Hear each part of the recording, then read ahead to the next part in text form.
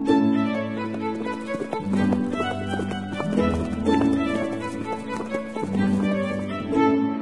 listening to Nick Luck Daily. This edition is brought to you by FitzDares, by the Racehorse Owners Association, and by Thoroughbred Racing Commentary's Global Rankings.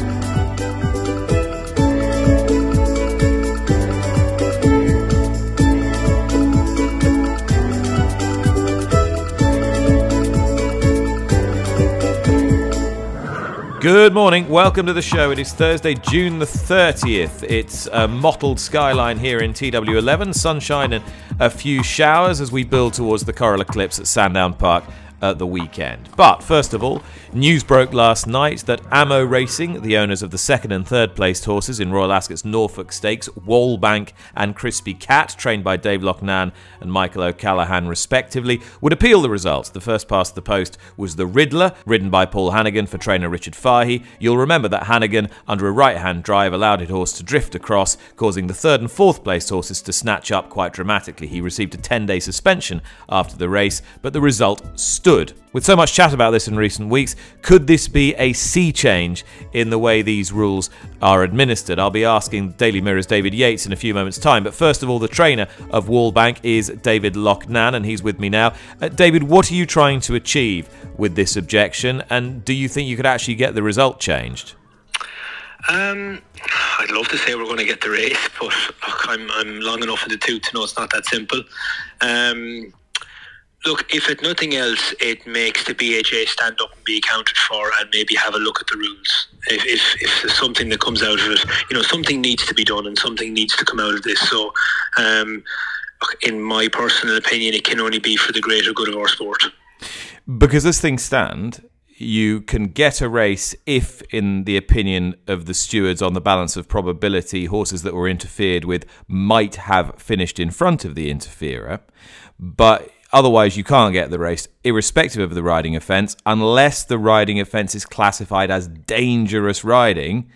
And those are so few and far between. And we saw the incident yesterday, the written reasons for the case at York. The BHA did not upgrade that to dangerous riding. So do you think we've just got to change the threshold for what is considered to be dangerous?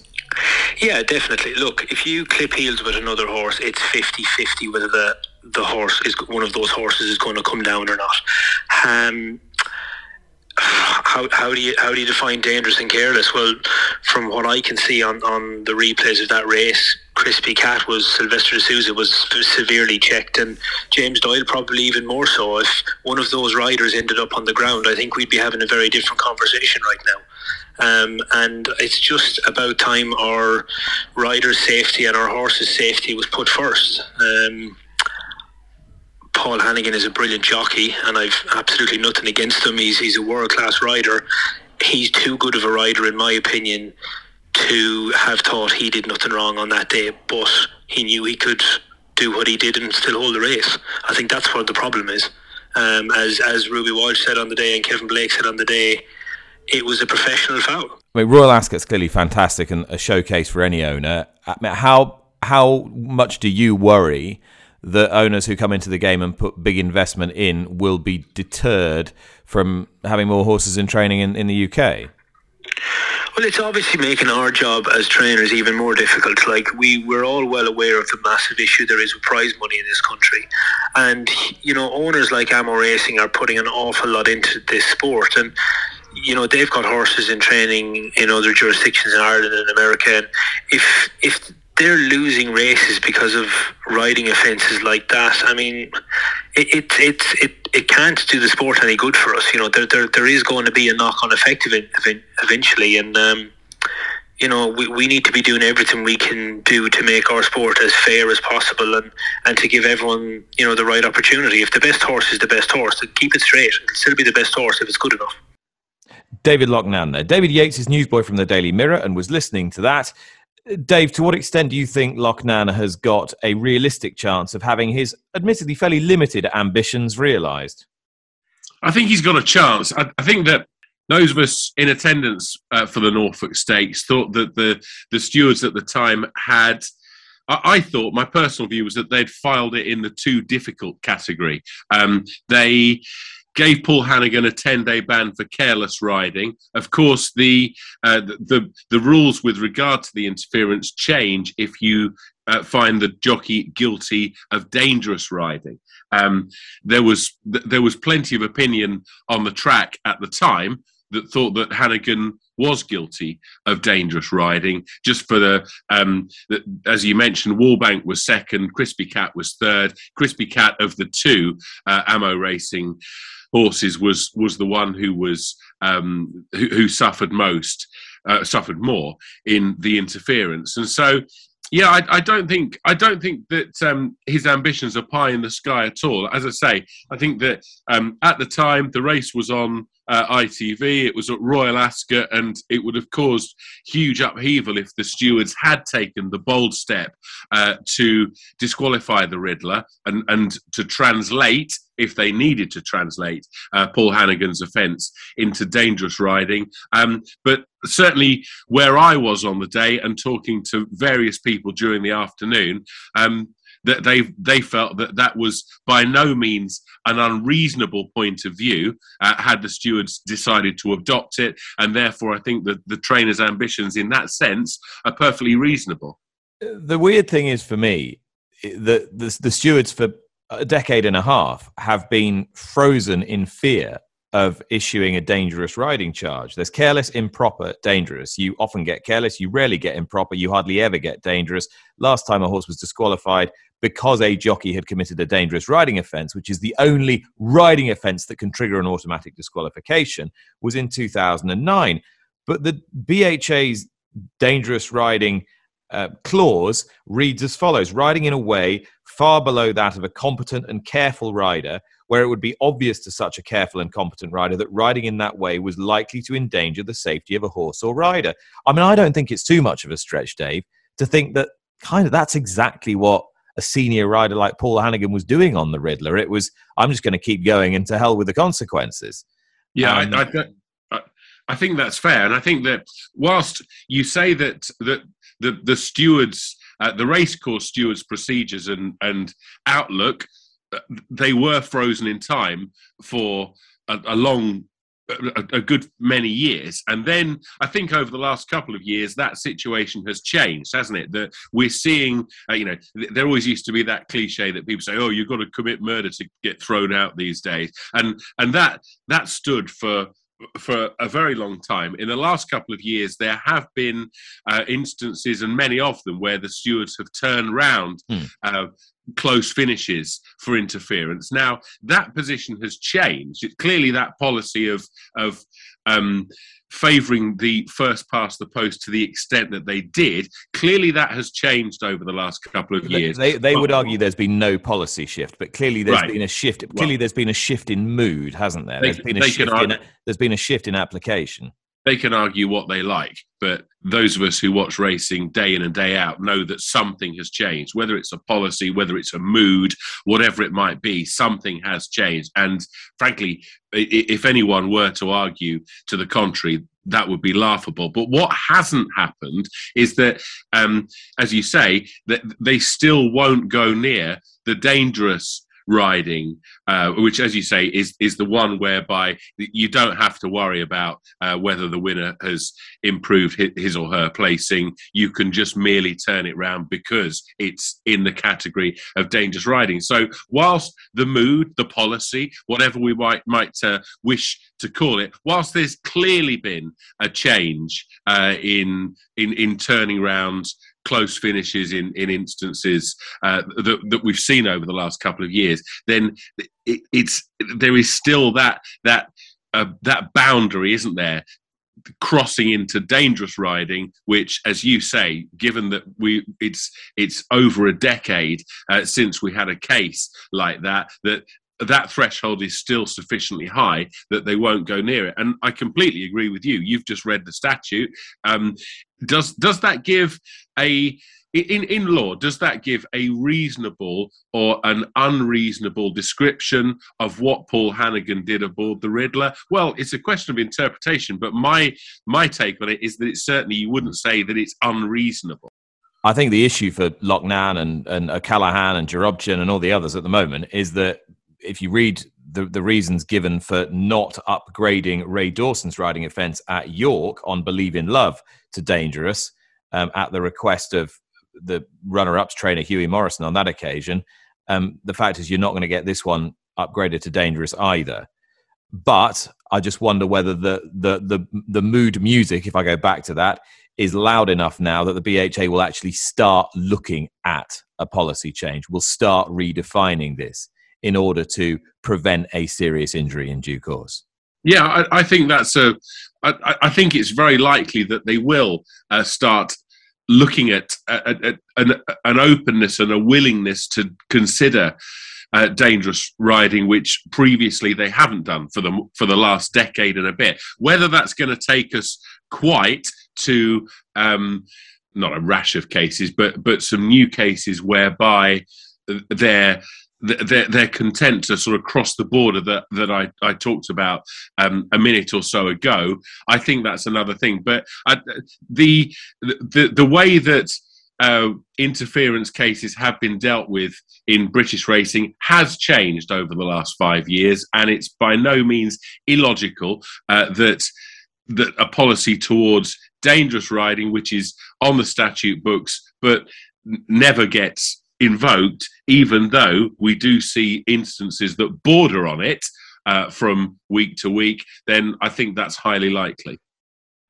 Okay, let's push on to other news today. David, there was a pretty alarming story in the Sun yesterday. The details are necessarily vague, but it's one that obviously everybody in racing is going to keep an eye on.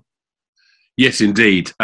This is that a trainer has been arrested amid allegations of sexual assault. The Sun article says that the licence has been suspended by the BHA whilst investigations continue. Obviously, the trainer is not named. He's described in the article as a 61-year-old man, and the piece says that employees came forward with allegations after one of their colleagues committed suicide last month and left a note. And so that's about as far as I can go with it, really. That I've just really stated the facts from the Sun piece, and no doubt there will be more to come on this in the days that follow. Well, you remember before the Tattersalls Gold Cup at the Curragh, I spoke with the man who'd sourced and bought and now looks after the management of Allon Care for MM Stables, Armando Duarte. Well, I guess I brought you luck, Armando, so I thought we'd go round for a second bite of the cherry as you warm towards the Coral Eclipse on Saturday. That, first of all, to reflect on the Curragh, race looks a bit better than it did at the time. How's the horse doing? The horse is doing fantastically. I think Jason, he rides him every day. He did a fantastic job. He think he improved and he feel better than before. And William is very happy with him. I saw him on Saturday. He looks fantastic, looks stronger. So he go there with a good chance. His time at Lingfield earlier in the season was very good as well. And this is a conversation that you and I and William Haggis have been having most of the year. Is he really the mile and a half horse that we thought he was last year, or is actually evidence now showing that he's going to be more effective at 10 furlongs? And that's a great question. I think he's a mile and a half, but he got stronger and he got faster with age. So I think a mile and a quarter, stiff mile and a quarter, it won't be a problem for him at all. I think he's get better as well with age. And one thing we've seen this season is how his riders, well, first of all, Kieran Fallon at Lingfield and then Tom Marquand, have been content just to sit him that little bit closer to the pace. Do you think that's made a big difference as well? It's very uncomplicated ride. You can ride from the back or ride from the front. But if it seems like he likes to be, he jumps very well off the stalls, and then when he's getting a rhythm, he likes to be in front, enjoy himself. But like I said, if he's no pace, we can go from the back, and if he's a strong pace, we can set off the pace. It's a very uncomplicated horse now.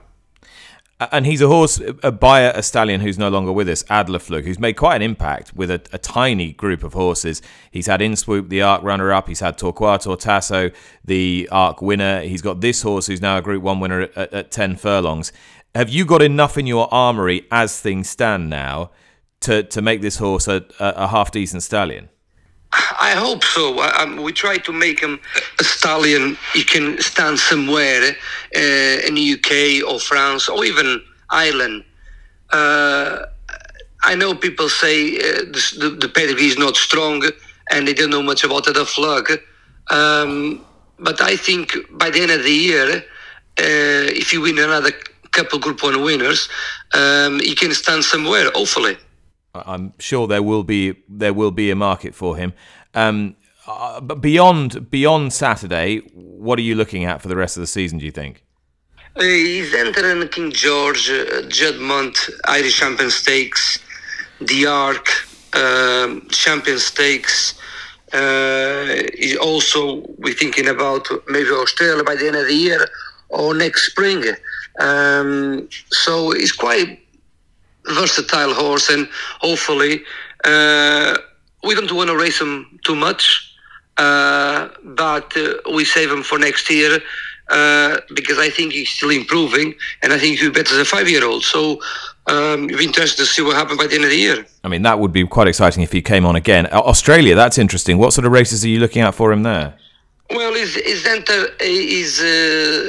we're thinking about probably Cox Plate or maybe the QU2 in Sydney next spring. Armando Duarte there talking about Alon Kerr in Saturday's Coral Eclipse. David Yates is still with me. It's a shame we've lost Real World, Dave, for sure, and we won't have any O'Briens in the race either, High Definition, nor ACAL, nor Stone Age. Stone Age goes to the Belmont Derby. ACAL and High Definition apparently have targets in France. So we're going to have a smaller eclipse than perhaps we thought. The pace scenario might have changed. Ryan Moore will now ride Bay Bridge for Michael Statt, as we've been anticipating on this podcast all week. And the speculation as to whether Frankie Dettori will ride Real World is out the window. So that's the sort of, in a nutshell.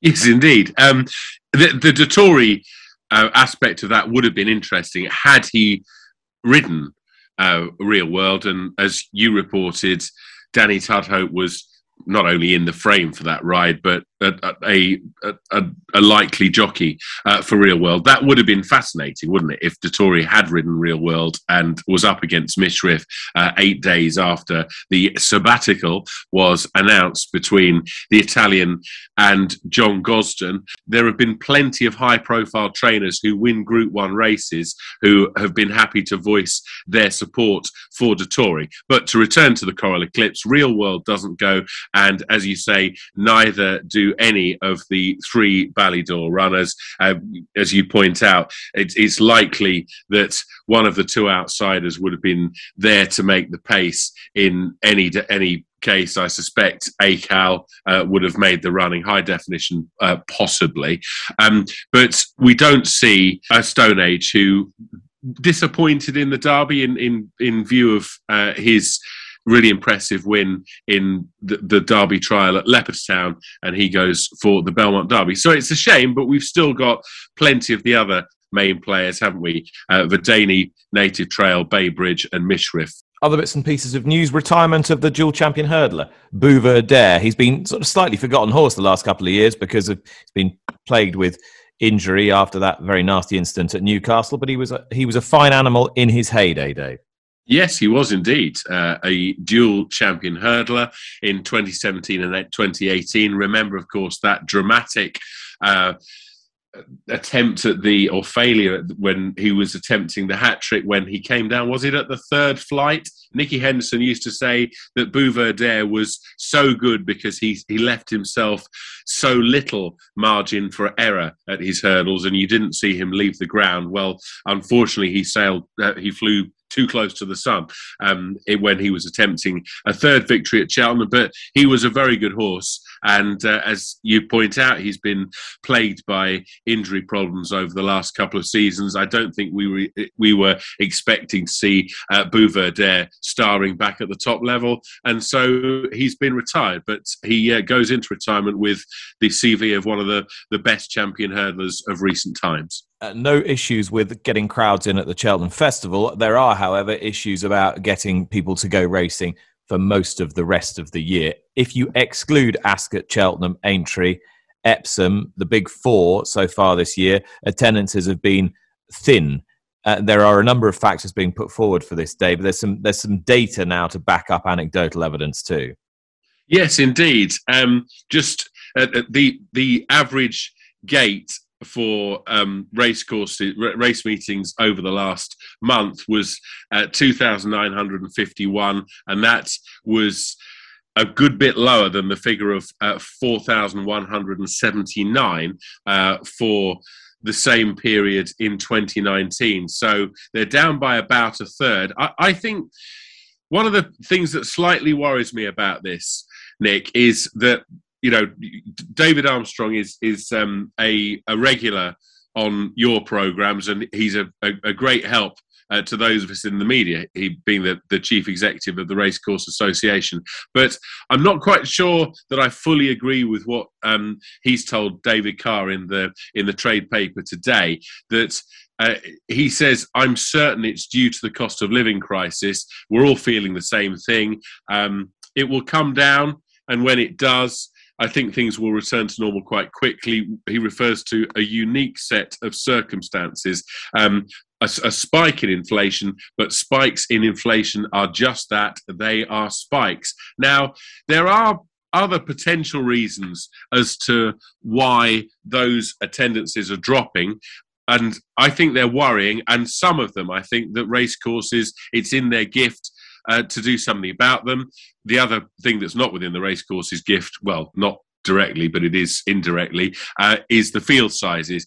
Is it down to the cost of living crisis? Is it down to people's leisure habits having changed over the last couple of years? I'm sure horse racing isn't the only activity that's looking at the numbers at the moment and saying, well, actually, these have changed, and they've not changed for the better. It's expensive to drive to the races these days, that is true, and that hopefully will change. Other things, though, the field sizes, if the field sizes are putting off-course punters, then it's also logical they will put off on-course punters or race goers too. The cashlessness of race courses, I think that can only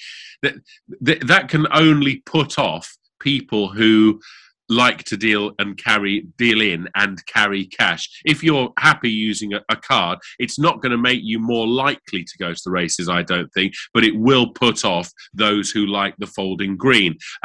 We've had some stories in the spring about the cost of admission. It's been alleged that some race courses want to make good the hit that they've suffered during COVID-19, and they want to make good as quickly as they possibly can.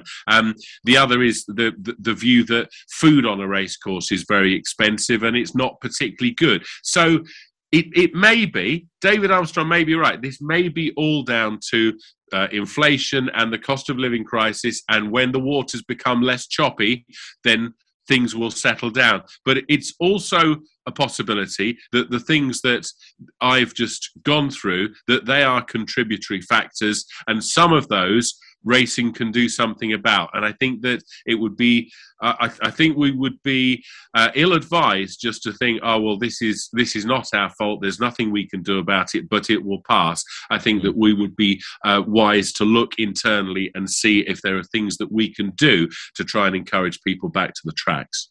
So turning our attentions back to the Coral Eclipse, and I wanted to wind the clock back 22 years to millennial year.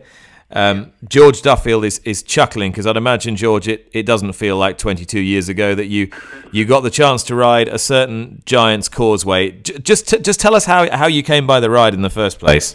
Well, I don't particularly know that. I think Aidan had spoken to Sir Mark, and what I gather the conversation was is he as strong as people say he is in a finish? And Sir Mark said, well, for me, he's one of the strongest. And I think it sort of went from there, you know. And funnily enough, I was offered, I think I had 2 or 3 rides in the race. I think one was Mr. Bolden's and what have you, and I think another one there. So I had the choice of 3 rides, but he wasn't certain to run Giant's Causeway. But they said if he runs, would you sit and wait? I said. So I said to my agent Keith, I said, I think we should wait for that. You know, we won't take the other rides. Thank him very much for offering, but we'll wait and see if he runs in the Eclipse, which he did. And obviously you knew a bit about the horse. He wasn't quite the hero that he came to be at that stage, but he'd already won the St James's Palace Stakes. He'd been second in 2 guineas. He came into the race, what was a vintage race, a pretty big price as well. I think he was 13-2 or 7-1 or something like that. Can you remember what Aidan said to you before the race? Well, from what I gathered, that he hadn't quite come up to standards. You know, they were disappointed that they thought he was a very, very good horse, but hadn't won a guineas, hadn't produced what they hoped he would produce. Maybe they'd been riding him wrong. They thought they could have been riding him wrong or whatever. And Aidan said, for me, he will definitely get a mile and a quarter a bit, but he's just make plenty of use of him, because they probably must have felt that that's something they hadn't been doing, was making enough use of him. You know, and I think that's where it all came from. But I think for Aidan to say this will, for me, definitely get a mile and a quarter, I did need to ask another question. He was a man that would know more about the horse than I did. So talk me through the race from your perspective. How did it all pan out? Well, the pacemakers they normally do got left. Not my pacemaker, but Richard Hilder's pacemaker. As they do get left. So I bounce the gates and I'm there and I'm thinking, well, I've got to be handy anyway, so if I have to make it, I have to make it, you know. And then all of a sudden the pacemaker came from nowhere and away we went and off we went, and I just sat up there nice and handy and just let the race develop underneath me and hope the horse was going to carry me far enough, and had the pacemaker and go. And I remember Richard Hills got up my inside to his delight. He caught me on the turn there. He just caught me as you were turning, he caught me on my quarters there and made himself a bit of room without actually being blatant about it. And I thought, oh, bloody hell, he's got up my inside. and I carried on and I got back at him without using too much horse up. But I don't think you could ever do that on him anyway, because he was one of those sort of horses what he did what he needed to do, no more, no less, as I found out afterwards. And got back and beat him. Then Pat came and tackled me going to that last furlong, and he actually went and headed me. And I just thought it was a proper ding-dong, but I just felt my fella was just doing enough. There was just that little bit more in the tank there that needed to be found, and he found it for me. You know, I'd give him everything I'd got, and luckily we got back and beat Pat ahead. Both horses were both very successful that year. Yeah, Calanisi went on to win the Breeders' Cup, and you beat. Both had tough races, but they both seemed to thrive on it. It's interesting what you said. We always thought he was laying everything out there, Giant's Causeway, but in fact was the secret to his success that he was just keeping a little bit up his sleeve all the time. Yeah. That was his forte, Nick. That for me, that was his forte. Yeah, I think he proved that when he met the horse again at York, and he did exactly the same thing. He would just stick his head out when it needed to stick out. You know, go on, there you go. He reminded me very much of Spindrifter, who was nothing near his quality of horse, but was the same stamp of horse as him on a much lower scale. But he was another one that could just do enough to win his race. You know, it beat a bad one as far as it beat a good one.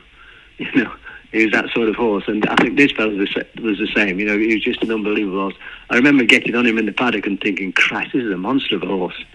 He had a neck on him. He was massive. You know, after he'd been riding just ordinary sort of everyday horses, which are just horses. and you get on something like him, he just looked like a proper machine, you know. And I thought, Christ, this is some horse. Yeah. And some horse he was, and some legacy he's had as well. His final crop, his final tiny crop, are still running around now, and had an amazing legacy as a stallion as well. George, for you, I was trying to think of many more impactful spare rides in any jockey's career. I know you were in the autumn of your career at the time, but can you describe what sort of overall impact on your legacy in the saddle that had? Well, I mean, you know, when they're actually spoilt for choice, weren't they? I know Mickey Canaan, he'd injured his back or his neck or something, and which allowed me to get on the horse. And but when you're that spoilt for choice, you know, a trainer like Aidan O'Brien, with the quality of horse he's got, and he's getting the oldest blodger in the weighing room to put his leg across it, you know, and it's a massive boost. And to beat Pat Head, who's one of the greats, God bless him, I was one of the greats, you know, and it was just the same as when I won the Clips the first time on Environment Friend and beat Stevie Cawthon, you know, another great. So that they're massive feathers in your cap, and for me to be at that age when I beat Pat, I know I wasn't that much older than Pat, but to beat him in a finish like that in a race of that quality was just something special. Thanks to George. Wonderful memories of that Coral Eclipse in 2000 between Giant's Causeway and Calanese. Feels like it was yesterday. 22 years ago, David. Can you believe it? I know. Doesn't time fly? My word. That's chastening. Well, you can cheer us up with a tip today. I can confirm that Rishi Prasad's tipping on horse racing is better than his tennis tipping. After he advised me to back Andy Murray and Emma Raducanu the day before yesterday, I promptly put them in a double to win me 45 grand, and I was already working out ways of spending it. Ho hum, on we go. Did you back his 10-1 beauty yesterday, though? What do you think? I suspect you probably didn't. You won't get 10-1 about my selection today, I'm sorry to say. It's in the 420 at Yarmouth. Clipsham Gold, she's now 0 from 9. 7 of those were for Mick East to be. The last 2 were for Kevin Philippard de Foy, a 3rd at Lingfield, a 2nd at Doncaster, beaten ahead. I think she can do for our older listeners a Ted Rogers, a 3-2-1 by winning today. It's the 420 race at Great Yarmouth. The selection is number 10, Clipsham Gold. And the good news for you is, you know, I will never put you in the dusty bin. That's it for today. We will see you again tomorrow. That's the final day of June, Thursday, the 30th. We'll see you again tomorrow. Bye-bye.